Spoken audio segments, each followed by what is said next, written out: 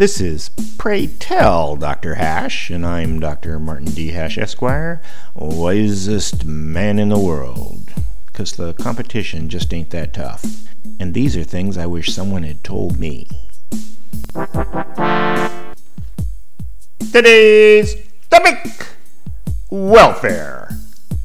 When Liberty people hear the word fairness, they're thinking that the rules of the game must be the same for everyone. But socialists use fairness as a weasel word to imply new rights.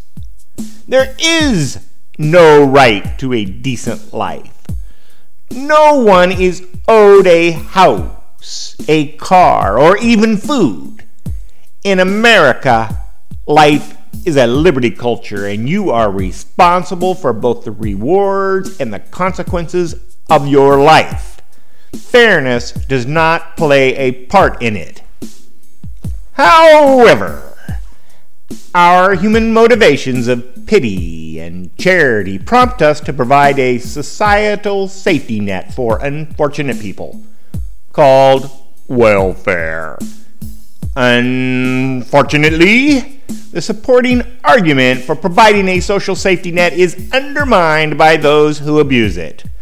Welfare may be prevalent, but it should not be popular. Welfare is difficult to fit into an ideology. Socialists, of course, believe that those who have more should be forced to give to those who don't. And conservatives, for the most part, have religious teachings advocating helping those less fortunate than themselves. Because both groups kind of agree on something, and since out of sight, out of mind is also a motivation, the implementation of our charitable inclinations can be captured and leveraged by special interests who exploit the largely unsupervised expenditures from the public coffers. They insist that their compassion is the correct model because they know better than you and often personally benefit from the public's largesse.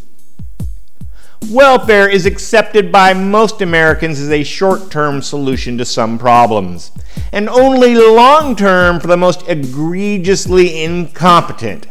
But it is our charity, not our obligation, to provide it.